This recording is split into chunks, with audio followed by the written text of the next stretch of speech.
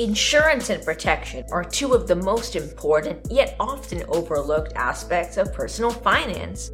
These tips will ensure you and your assets are protected no matter what. Tip number 1. Buy insurance.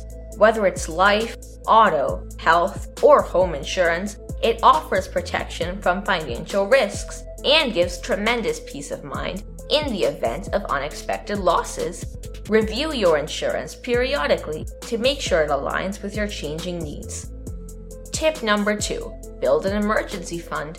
Everyone should set aside money equivalent to 3 to 6 months of expenses for emergencies like job loss, health issues, or home repairs to make sure that a minor setback doesn't lead to financial distress.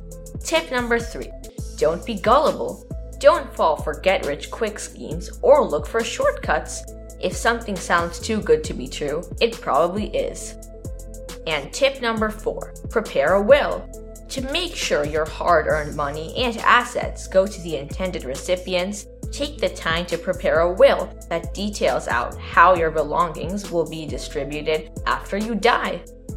Insurance and protection are two key aspects of personal finance, but there's a lot more to it. Check out the playlist on your screen for more actionable tips on budgeting, saving and investing, borrowing and credit cards, etc.